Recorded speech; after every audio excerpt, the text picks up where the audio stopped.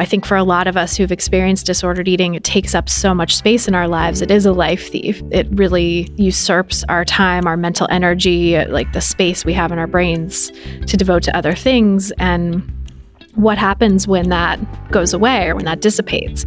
What do we do with that extra mental space and time and energy? And is that scary?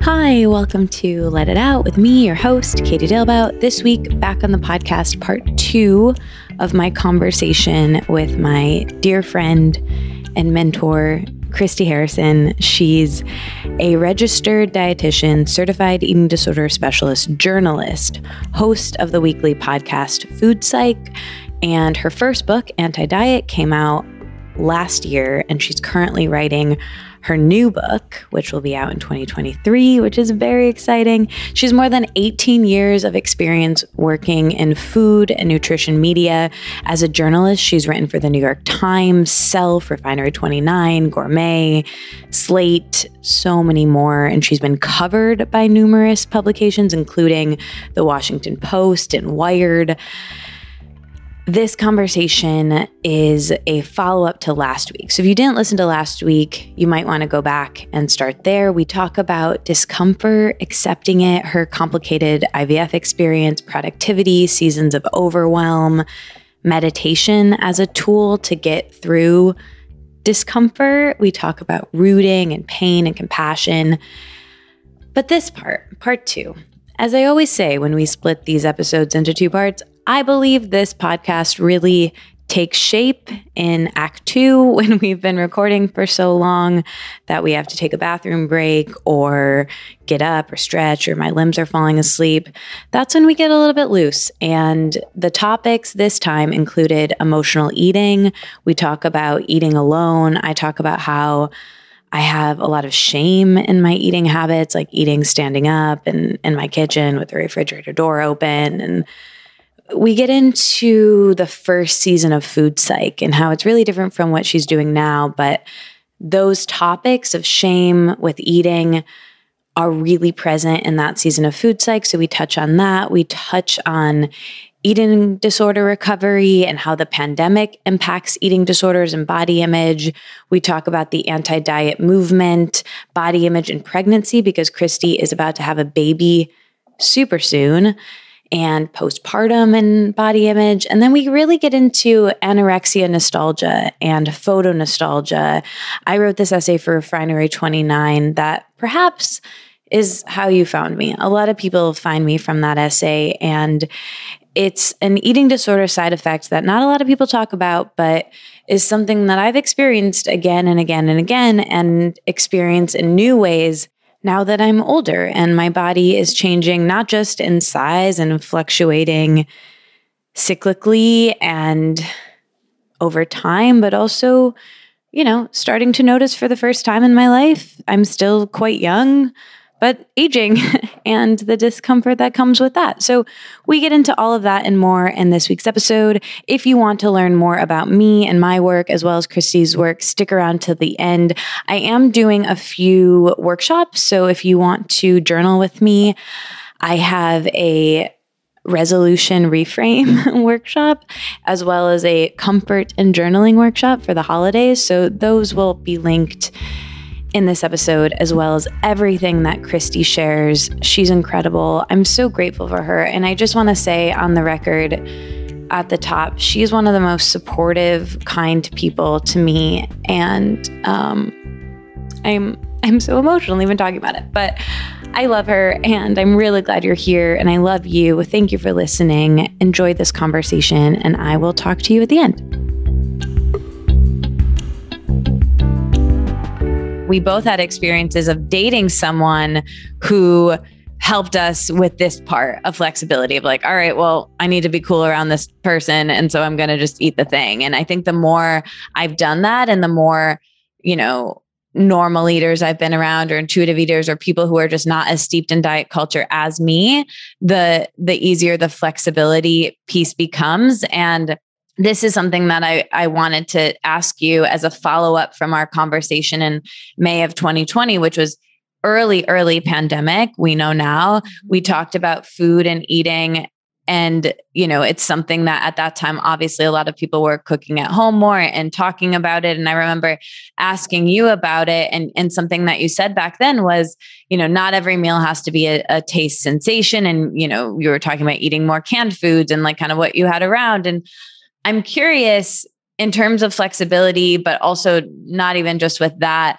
I'm kind of changing the subject, but I'm curious where you think a year and a half into the pandemic, what the pandemic and the aftermath has done and will do for the anti-diet movement. Oh, that's such an interesting question.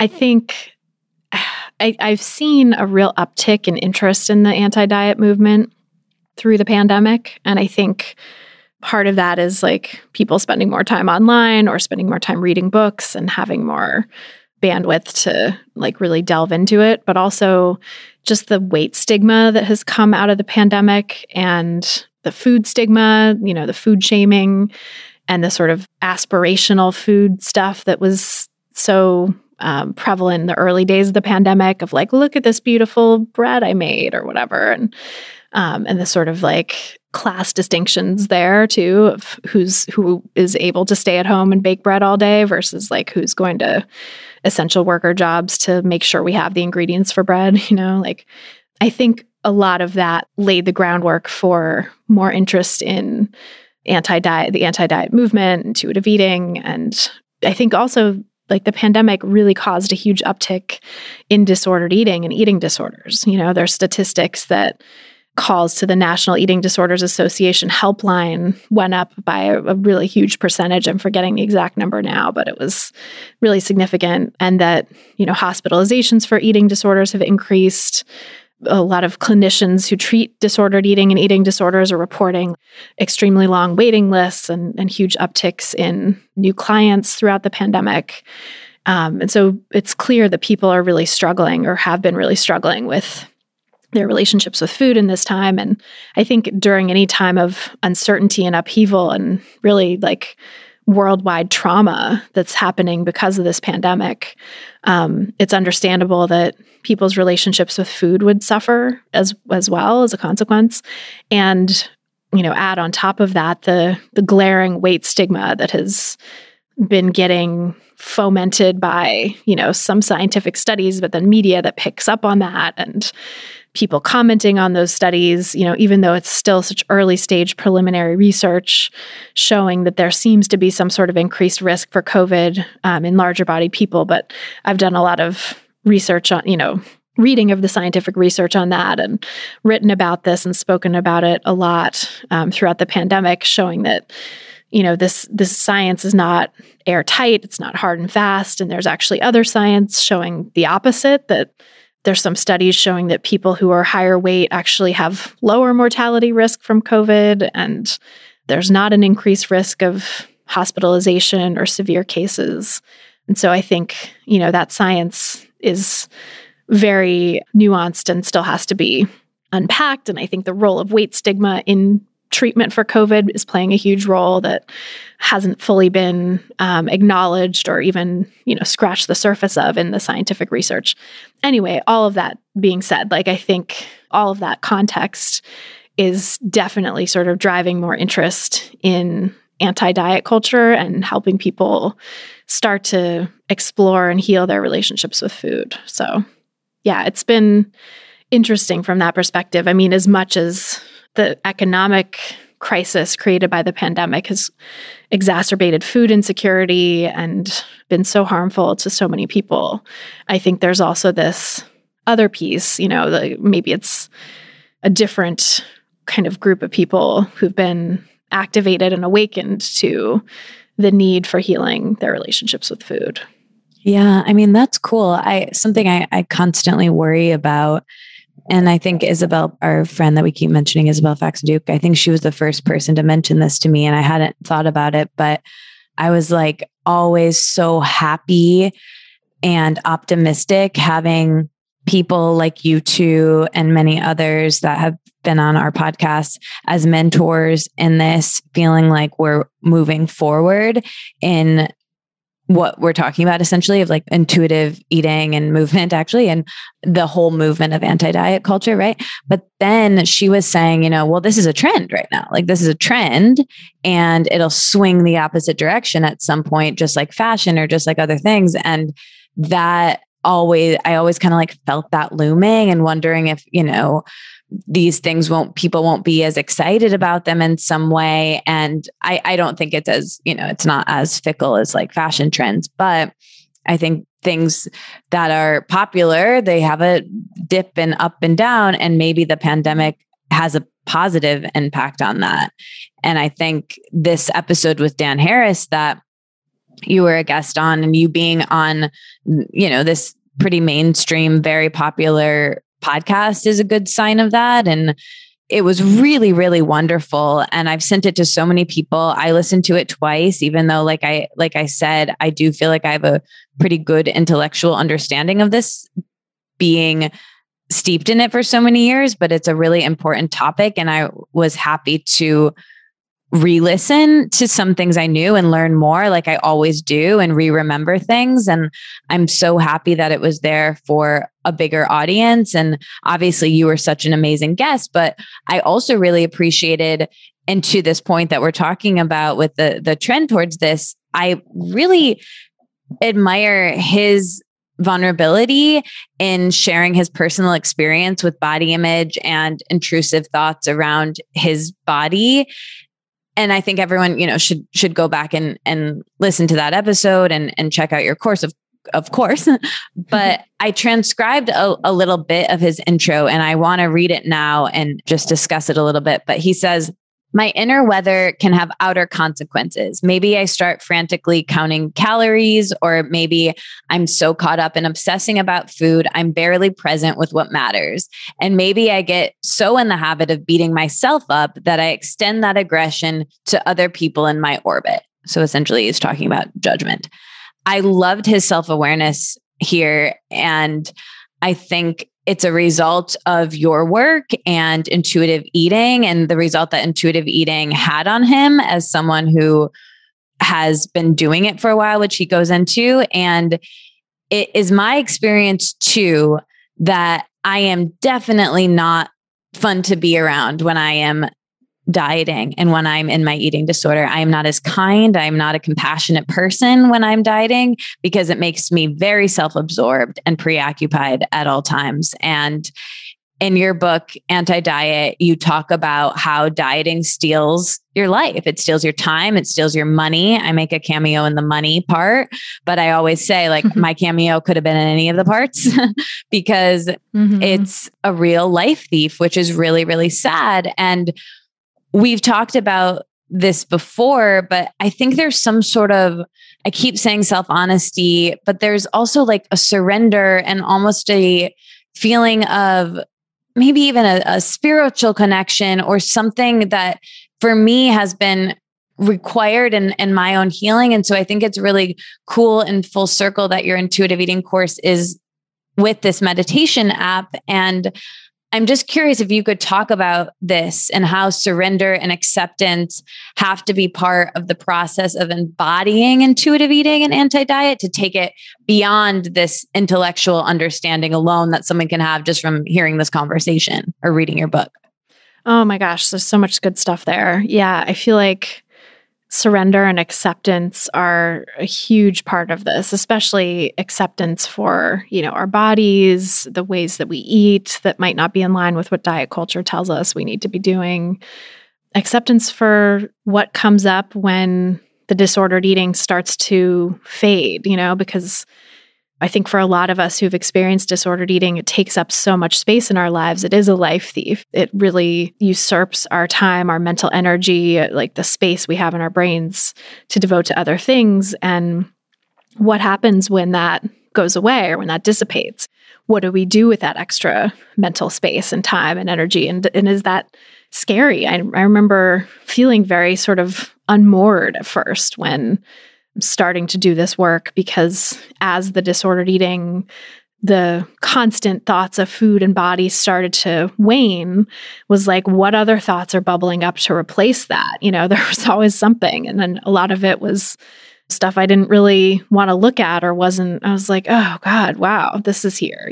This is problematic. And now I'm faced with having to deal with this, which I think is, a consequence of the fact that disordered eating can be a coping mechanism for many of us, even if it is, ultimately really detrimental. I think it has this positive impact that is why we were attracted to it in the first place. That even though the risks far outweigh the benefits, ultimately there's this reason that we're attracted to it.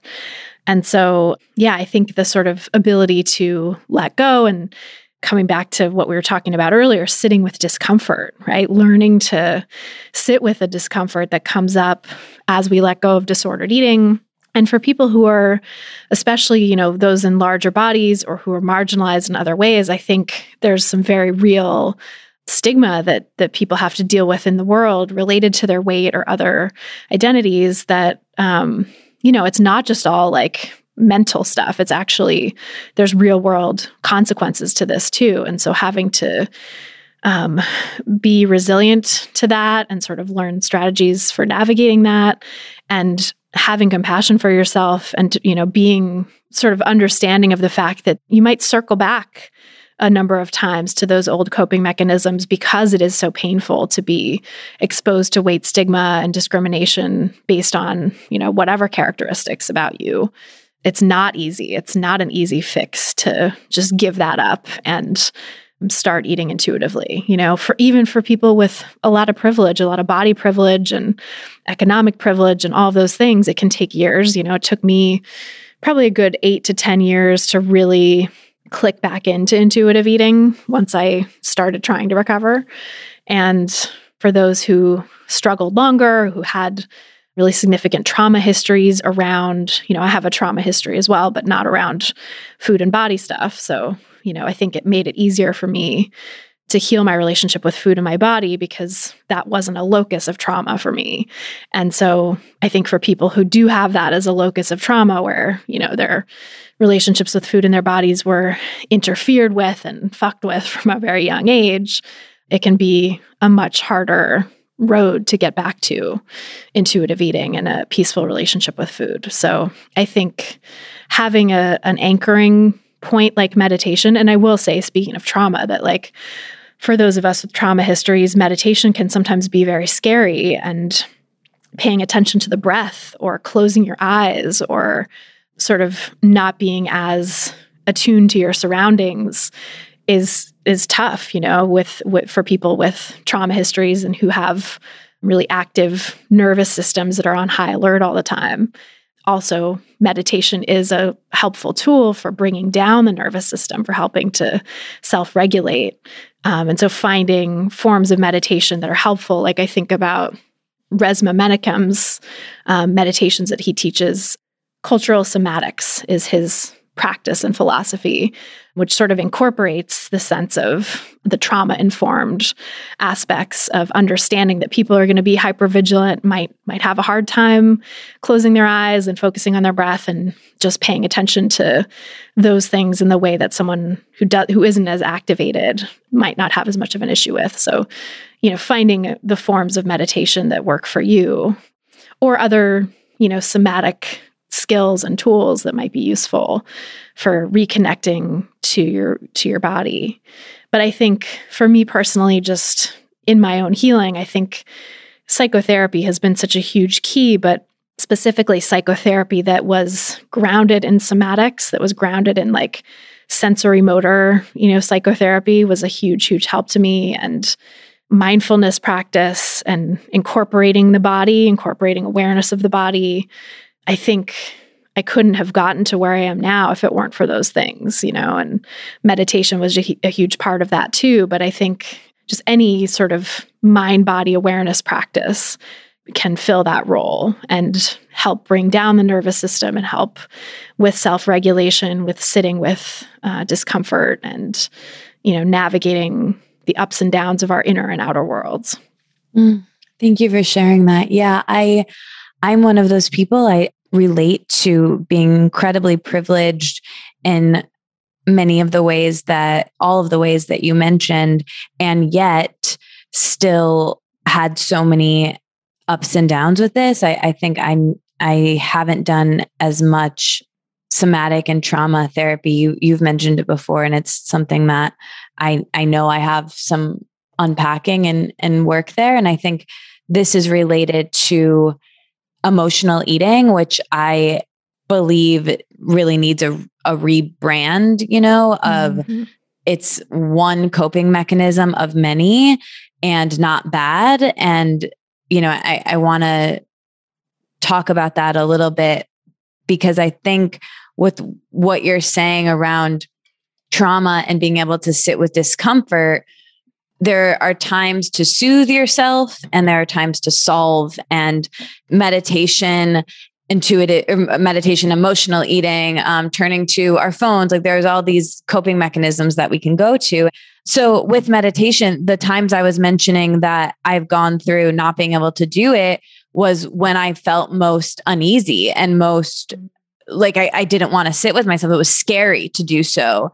And I didn't want to be in my body. I wanted to detach. I wanted to turn to my phone, turn to another person, turn to having another snack or whatever it is, because I didn't want to sit with it. And so I think it's just really great how you articulated all of that. And going back to the interview with Dan Harris, he talks about eating in front of the TV and not eating breakfast and kind of getting into is this okay intuitive eating wise? And it's a very sweet part of the conversation. But I have this tendency that similarly, I don't love, and I want to bring up here because I think I'm not alone.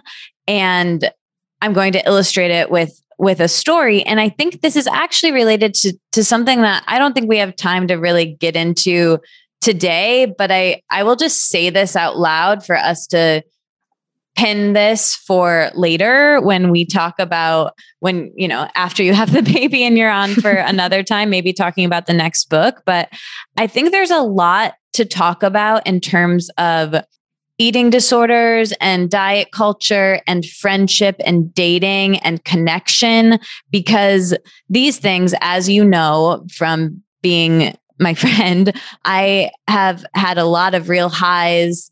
And within those highs, my patterning with eating changes in a way that's really not great. And also with lows, I have a tendency when when my depression is really high, unlike some people with depression who tend to eat less, I'm usually eating more during those times. And having you as a friend and a lot of people in my life that I can talk to about this is really helpful. And I think that piece of the Dan Harris podcast felt like that. It felt like almost this friend moment of like, let me check out this part of what I'm doing and kind of have a gut check here. So this is mine, where I had this interesting experience where I saw my friend Michelle post on Instagram, and it was something of the effect where she was saying, I find myself when my husband's out of town working really late and then standing in the kitchen eating cold pasta over the sink. And I was like, oh, that's interesting. That's my everyday, right? Of like living alone. And my version of that, or my version of Dan Harris is eating pretzels in front of the TV, is I often will eat standing up, refrigerator door open. And I don't love that. Like, it doesn't feel good. It bums me out. And I know that there are a lot of, parts of this of like eat more during the day and like have snacks so you don't go to the kitchen so hungry, but that's not possible every day. And I try to focus on it and not do it, but it happens a lot. And then, the part I really don't like is how I do a little bit beat myself up or judge myself. And I realize it's not just this. Like, I also judge myself in similar ways when I am on my phone longer than I want to be when anytime I do something I don't really want to be doing. So I guess it's, I wanted to share that story and then sort of get your take on it. There was something else that intuitive eating mentions of, when you can, eating meals with people and mindful eating. But yeah, I would just love kind of your thoughts on all of that. Yeah, such a good question. And I think there's so many ways in which we're like driven to eat in ways that are not as pleasurable or satisfying as they could be, that are just like by necessity, that I think we have to like not beat ourselves up for, and getting so hungry that you end up just eating in front of the fridge. I can very much identify with that from, times past. I think similarly to your friend Michelle, my husband does most of the cooking and really takes care of me through food, like really makes sure that I have what I need when I need it. And, he's been home like most of the time during the pandemic, and his industry, he's wasn't going back to the office anytime soon, or to like in-person work anytime soon. And so it was really nice to have him home. Now he's back to work more and I'm having to like figure it out more. But even so, there's still a lot of meals where, food will just magically show up for me. And I'm really, really lucky and grateful for that. And when I don't have that, I have noticed that I tend to overwork more, like push it back more, even, holding my pee, like not going to the bathroom when I need to, and that does sort of drive this sense of like urgency about eating. Like, okay, what am I going to have that I can just get in quickly? And I think, a lot of us do that, right? And so I think looking at that with compassion, and saying like, well, it may not be the ideal way to eat. It may not be what I exactly want to do, but I'm getting my needs met, right? I'm figuring it out and taking care of myself through food, maybe not in the most elegant way or the way that I wish I could, but I'm doing it. And that's something that's huge, to be able to just get it done in whatever way we have to. And looking at like, what are the conditions in my life, with compassion, like looking at what are the conditions in my life that are making me feel like I have to, push it this long and overwork and not nourish myself when I need to. And is there anything there that sort of needs attention, right? And sometimes there's not anything we can change about that, but just kind of being aware and knowing like, okay, this is a season in my life when I have a lot of deadlines. This is a season in my life when I'm really overwhelmed, when I'm doing too much. And I kind of know I'm taking on too much, but it's for a limited time, or it's for this reason, or it's, because I need the money, right? Like there's the economic reasons, I think for many people are very, very real, of having to work multiple jobs and having to push self-care kind of to the wayside in order to make ends meet. Like that's real. And that's a factor, that's a consequence of capitalism that I think none of us can really solve at the individual level. There might be some ways we can try to take care of ourselves within that context and within that system. But, there are larger systems at play here, forcing us to overwork, forcing us to put self-care on the back burner, to take care of other things and other people first. And so I think just being compassionate with yourself and being clear with yourself around like what those reasons are, and whether there are some things that maybe you can let go of that you don't need to be doing, right? If you don't need to be pushing yourself, I have like, for me, I'm thinking of my days of the week are very sectioned off. It's like I have my newsletter writing day, and then I have my book writing days, and I have the days where like part of the day is devoted to press and interviews and stuff like that. And I get sort of like thrown off if I don't finish the certain thing on its assigned day, because then I'm like, oh no, that's going to have to bleed over into the next day, but then I'm going to lose writing time, or I'm going to lose time for this thing or whatever. But starting to be a little more flexible around that and say, you know what, I don't have to push myself to finish this newsletter tonight. It's 8:00. I need to eat some dinner. I'm just going to do it tomorrow morning and figure out the rest of the week accordingly. So like, is there anything that's sort of on your plate that you can let go of that's like that, where it's like, I've given myself this deadline, or I've become very rigid about this particular thing that maybe I don't need to be as rigid around. And how can I give myself more space and grace to take care of myself through food? And then just being realistic about like the conditions in your life right now and whether sometimes you might need to eat in front of the fridge standing up, and that's okay. You're doing the best you can. You're getting your food needs met. And intuitive eating has never been about perfection. It's not a perfectionistic pursuit. It's about taking care of yourself through food to the best of your abilities, whatever your circumstances are, and doing that without the incursion of diet culture interfering in your relationship with food. So if it means eating in front of the fridge, or if it means having to figure out a food pantry or something, if you're food insecure, or if it means, whatever it looks like for you in your life, I think that's intuitive eating for you at this time, right? It doesn't have to be this picture of perfection where you're always eating exactly what you want and getting exquisite pleasure out of every bite, which is another way I think people turn intuitive eating into a diet, or really diet culture turns intuitive eating into a diet, is like this idea, like you were saying earlier, of like it has to be quote unquote worth it.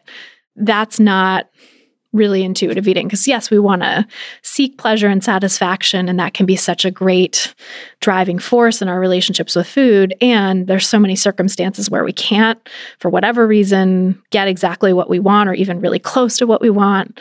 And so we just have to do the best we can to take care of ourselves with food, because what's the alternative? Restricting, right? And deprivation. And that is very much antithetical to intuitive eating. Yeah, absolutely. And I think sharing these stories, I think hearing Dan say the pretzels in front of the TV helped me. Hearing people talk about what they do, like reading Michelle's post, really helped me. And it did so by, we see people eating at the table all the time, and eating alone is like a whole thing. And it is very dysregulating living alone. I was recently watching my friend's dog, and even having a dog around was regulating to me, of having, another human, another being that woke up at a certain time and I had to feed twice a day. Like that is even good for me. Right. And until recently, I've always lived with other people, and it is pretty dysregulating. And I never had that problem of, as you know, this summer I was living with people in a house, and I never, ever ate standing up in the kitchen with the refrigerator door open, not once. So I just think it's good to talk about these things.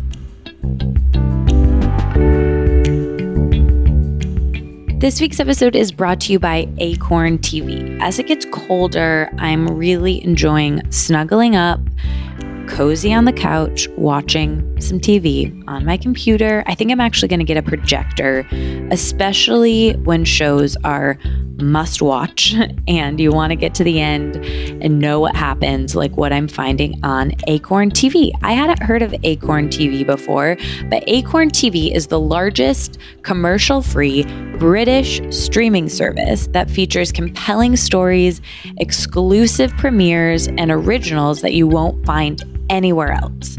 With Acorn TV, there's always something new to discover. It has hundreds of exclusive shows from around the world, including award-winning mysteries, dramas, comedies, and so much more. From production to performances, the series that you'll find on Acorn TV are exceptional and refreshing because they're cleverly written and visually striking and feature renowned actors that I think you'll really like. My friend Zoe's dad is British and she loves a good mystery. So we've been watching some mysteries. There's this show called Finding Alice that we really like. And there's another one called Midsummer's Murder. There's so much good stuff in here. And I'm excited to try some more things. I think you'll probably really like it too. There's genuinely so much here. Something for everybody. Give it a go. You'll get thousands of hours of new, enthralling content on Acorn TV for a fraction of the cost compared to most streaming services. It's just $5.99 a month, which I really love. And there's so many movies and series that I don't find anywhere else. I kind of like having an alternative to other platforms, and it's really cool and cozy. Like I said, try Acorn TV for free for 30 days by going to acorn.tv and use my promo code Let It Out. But you have to use the promo code in all lowercase letters. That's ACORN.TV, code Let It Out in lowercase, to get your first 30 days for free. This week's episode is brought to you by Prisoner Wine. Wine is like fine art. It can be good, it can be bad, and every once in a while, it can be truly transcendent. Introducing the Prisoner Wine Company. The Prisoner Wine Company insists on doing things differently. Like 20 years ago, when they decided to combine some of California's best and most unusual grape varieties to make a bold and complex blend, aka their namesake wine, the Prisoner Red Blend. From the shape and weight of the bottle to the label, every detail is striking and memorable. We love striking and memorable. The wine is smooth, rich, and approachable. We love approachable here. And now the Prisoner Wine Company will ship all of their rule-bending blends like the Prisoner Red Blend, the Prisoner Chardonnay, and the Thon Moreau direct to your door. I love this wine. I've been drinking it. It's really great. My friends like it. I think you all will really like it too.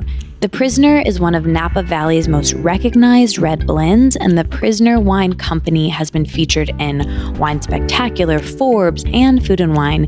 You have to experience these wines for yourself. Try one bottle and you will taste and see that the Prisoner Wine Company is good. I think you're really going to like it. Go to theprisonerwine.com/letitout for 20% off plus shipping included on your first purchase. Get it in time for the holidays. This is the best deal they have available. Get 20% off plus shipping included at theprisonerwine.com/letitout. That's theprisonerwine.com/letitout. Offer valid on first-time online orders only for U.S. residents of legal drinking age through 12/31/2021. Other exclusions may apply. Please enjoy wines responsibly. I read this article. It got me thinking, Michelle's post got me thinking a lot about secret single behaviors. It's a title of an episode of Sex and the City where, I think Carrie is moving in with Aiden and she's talking about, all these things she's going to have to let go of with living with someone and blah, blah, blah. And they all start talking about these secret behaviors. And there's this, I always remembered how Carrie said, I used to eat crackers, or actually I didn't remember this, but my friend Patty brought it up, but she would eat saltine crackers stacked up with grape jelly, reading fashion magazines hunched over the sink.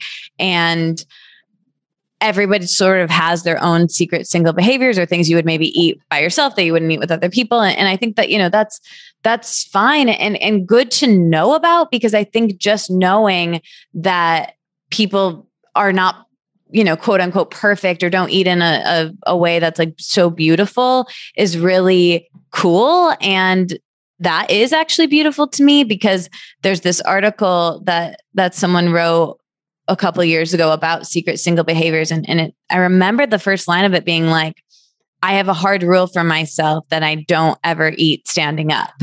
And she was like, I do all these other weird things. I talk to my cats and I do, whatever. And I was like, oh, that's a rule I should have. Is it bad? I do that all the time. I eat mostly standing up, so I think just normalizing these things and saying, this is the thing I do. And I'm telling you is important.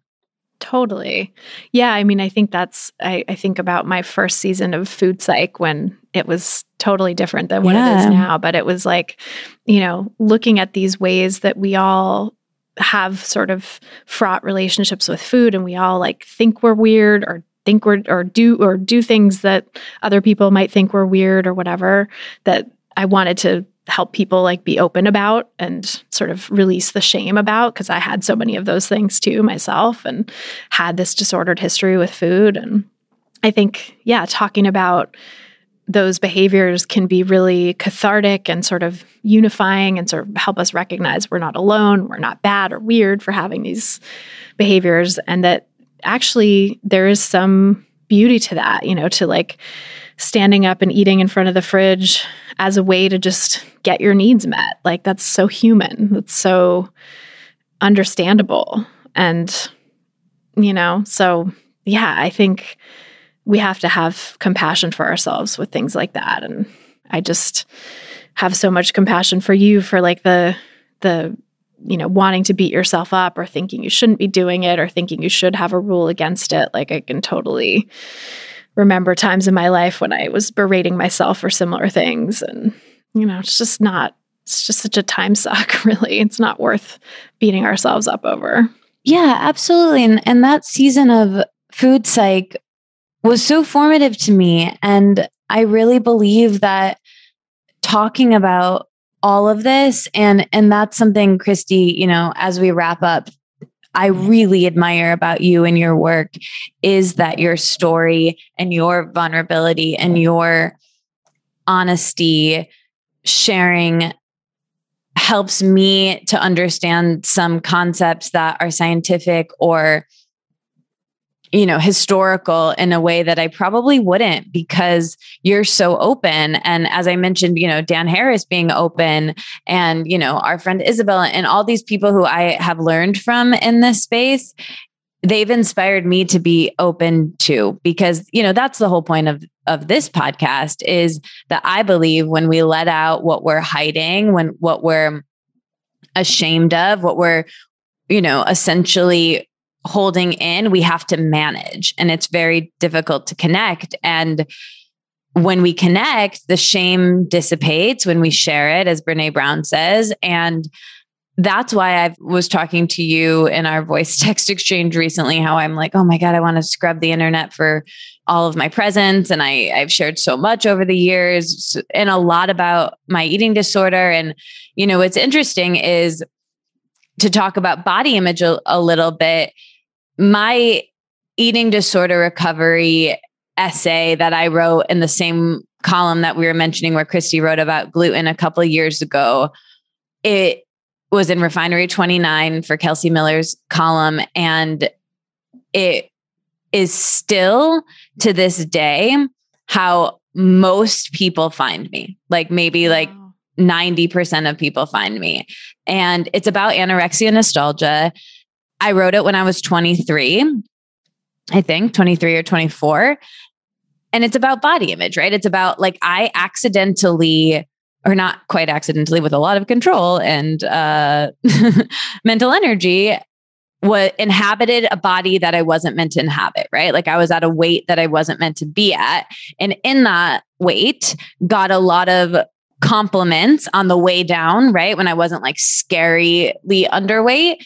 I still was underweight, but it fit into a ideal where I got a lot of compliments and feedback from people that was positive, which made it very addictive. And then it got to a place where it was a bit annoying because it was, just scary, right, to people, and it wasn't fun anymore for me. But in that, on the way down and the way back up, there was this, I was in this body where the number on my clothing was lower, right? And so having been there, when I'm not there and I'm susceptible to poor body image, having been there before, I want to go back to it. And so anyway, I think that essay would be very different now because at that time I hadn't experienced aging at all. And I'm still very young, but I've experienced aging and more transitions and going back to talking about everything we've talked about today with pain and discomfort and what you're going through of being further ahead of me in a lot of this stuff and having a baby, right? Like being in your body and actually bringing someone, it just feels very related to me with this of the nostalgia we feel for not only physically being in a size that we weren't meant to be in, or that for some of us, it's maybe not as extreme as what I'm saying. Like, I think people can have diet nostalgia, right? For like just mildly dieting, so their size is different, or age nostalgia, right? Of like, you were smaller when you were younger and then now you're not due to whatever, or you're before you had wrinkles or before whatever it is. And I think that part of body image and the fact that so many people still talk about that essay just, and based on everything we were talking about, just feels incredibly relevant. And there's like a melancholy to that. And also the whole reason I brought it up is because I feel like it's important to talk about, because it is a side effect of eating disorders and diet culture that people maybe don't lead with. And I think it's really common and important in the same way of talking about how I eat standing up in the kitchen, or, those sorts of habits, to normalize that it's something that more people feel. Yeah. To release the shame around it. I think that's really, really important. It's funny. I hadn't thought about that essay in years, but you bringing it up now is interestingly timely, because I've been feeling, as my body's changed throughout pregnancy and changed pretty significantly. And I'm like, I don't know if I'll go back to wearing the same clothes. I don't know if I'll go back to looking the same and having that same privilege that I had before, and even having to like see myself in videos and stuff as I promote various things, or when I did the anti-diet challenge for 10% Happier, it's like coming up against this new level of body acceptance, and knowing that my body's doing something amazing. And I'm so like grateful to it and proud of it for growing this human. And also like that it's, paradoxically at a time when it's at like the peak of its power in some ways, that it's also at the low point of its privilege to the world. And maybe the point will, maybe it'll be at a lower point postpartum, right? Because people at least are forgiving, diet culture is forgiving of pregnant people to some extent. But then what happens to the postpartum body? What, the sort of rhetoric around that and what it takes to have privilege in a postpartum body. So yeah, I think that I'm going to go back and reread that piece and think about that in terms of this journey that I'm on with my body, and just trying to be aware of any of that nostalgia that comes up, even when I see like pictures around our house, from our wedding or with family members or whatever, where my body was very different. It's like, okay, how can I remember that this body that I have now, or that I will have 6 months from now or whatever, is not the same because it has gone through very different things than the body I had then. And back then I was hoping for a baby one day and wishing, and in some of those pictures, struggling with infertility and wishing I could have a baby.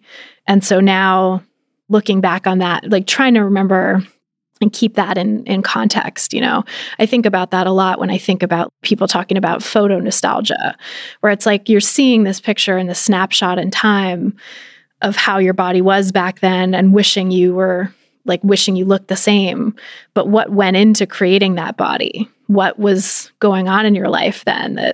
What disordered behaviors were you engaging in? How was your mental state? How were you feeling? Or for me, it's not even that pronounced, because like those pictures I'm looking back on were from a time when I was eating intuitively. I was healed from the disordered eating. I was like in a good place. But, still I was wanting to have a baby and not able to. And now I am. So how can I say that I want my body to look like that again when that's what went along with that body? You can't separate the two. Yeah, it's really interesting. And I think that essay that I wrote would be a very different essay now, because I've had more life experience. And I think I would not just include my own story. I would include, people who have been through what you're going through right now with pregnancy and postpartum, or a chronic illness or grief or whatever it is, because aging is such a part of it. And part of this is vanity, right? Like we live in a place where beauty standards exist, and part of that is fine, right? As you get into an anti-diet, they've existed for millennia, but the piece that's problematic is anything that will impair our mental health or our physical health. Like it's okay to look back and be like, oh, you know what? My hair looked really nice back then. I'd like to try that again, or whatever it is. Like that's one thing too. But I think, or wow, my skin was good, or whatever. Like there's part of that will just be there, sure, in the photo nostalgia, but there's this level of accepting and understanding the world in which that was. And just, I'm a nostalgic person just in general. I have a tendency to romanticize and be nostalgic, but it really doesn't do my mind any favors. I think it keeps me pretty stuck and down, and it's a distraction from the moment that we're in. And I think it's really easy to be like, well, that's why things aren't going well now, because I don't look like I did back then. Or I often would wish that I looked how I did back then in situations I'm having now. And then, like you said, with infertility, the funny part is like, I had this real moment this last year where I was really happy with how my life was and my friends and experiences that I've had that I knew even just a couple of years before, because of the level of control and where I was in my eating disorder, I would have never been able to participate in. And I felt really proud about that. So I think that that's important. And then I also get nostalgic sometimes for the level of control that I've been able to have, and the level of like kind of what you were saying with work, like, oh man, I used to be so productive, or I could do so much, or I was so confident, or whatever it was. And that nostalgia isn't really helpful either. I think we just have to sort of accept where we are with gentleness, from food to productivity to creativity and trust that, things move in cycles. Oh, I think that's such a good message. Thank you so much for being here. I really loved this conversation, and I knew it would be long-winded, but I know you'll come back. And we didn't even get to all the questions that I wanted to, but I feel like we covered so much, and I'm so happy that we had the conversation that we did. And it's a real moment in time, and a time capsule of you right now being pregnant. And I'm so grateful, and I'm so excited to hear what comes next for you. And there's so much, there's a new book that you're about to finish. And then next time you're here, we'll talk about it at length. But right now, can you just let people know where to find you and all the ways I'll let people know and make sure I link to, everything we talked to, the deck and your books, and of course, Food Psych and the 10% Happier app. But let me know places that you want people to find you and anything else. Yeah, thank you so much. This is such a great conversation as always. And yeah, such an interesting time capsule to look back on of my pregnancy and what's going through my head at this point. So people can find me on my website, KristiHarrison.com. It's a good hub for everything I do. I have other intuitive eating courses there too, like longer, more in-depth ones, and one with a community forum for lots of, not in person, but more real-time support. And my books are there, the podcast, everything is there. So I think that's probably the best place to find me. And then you can find Food Psych wherever you're listening to this. Yeah. If you're new to Kristi, get obsessed with her. Listen to Food Psych. You've got a robust archive of episodes. I've been on there a couple times, and take her courses, read her books. I just wish everyone in the world would do that. But, that's something I'm working through, and I really, need to be more patient on. So I am so grateful you're here. Thank you so, so much. And thank you to everyone for listening. Thank you. Bye. That was my conversation with Kristi Harrison. Read her book. It makes a great gift. Maybe check out her card deck. I think that would be a really sweet gift to someone who is intuitive eating curious or getting started with it, or just really anyone. I think it would be even a great place to start. And I'm really excited about her episode on the 10% Happier podcast with Dan Harris, as well as her intuitive eating course that she's doing with them. And if you want to, go deeper, she has a more intensive course. If you want to try any of my journaling workshops, the Right Kit, the code COSMIC is still working. 22% off everything with that code. The link to my workshops, as well as everything I shared about Kristi, is in the show notes. If you want to get the show notes emailed right to you, the Let It Out letter is a somewhat weekly newsletter that I send, and the link to sign up and be part of that is also right here for you. I'm so grateful that you're here. I'm so grateful that you're listening. Please support the sponsors and share this show if it helped you at all. Send it to a friend. And let me know where you're listening. Are you folding laundry? Are you driving? Are you cooking? Are you just sitting and listening? Are you taking notes? maybe you are walking. That's my preferred listening place. Send me a selfie, send me a screenshot. Let me know where you're listening. Tag me on Instagram. I'm at Katie Dalebout or at Let It Out with 3 T's. The podcast has an Instagram. Follow the podcast. And follow Christy. She's Christy Harrison, but the I is a 1, and we'll link to that. But let us know you're listening all the way to the end. The emoji for this week's episode is there a refrigerator emoji? If there is, I don't think there is, but if there is, use that. If not, your favorite item from the kitchen. I'm recording this in my kitchen as we speak, which, is really just my apartment since it's a studio. But I also talked a lot about eating alone, standing up in the kitchen. So if you, in fact, are eating standing up right now while listening to this, look around your kitchen and send us that emoji. Comment it on Christy's Instagram, on my Instagram. Let us know you're listening all the way to the end. So grateful that you're here. Truly. It's not lost on me how much this medium has given me and allowed me to learn through listening to other podcasts like Food Psych and connect with other hosts like Christy and listeners like you. And it really just means so much. So I appreciate you. Have a great week. And I will talk to you next week with a fresh new episode. My friends Erin and Noah are back on to talk about their new book, The Plant Clinic, and friendship and care and beauty. It's a really lovely, fun, funny conversation. So I will see you next week.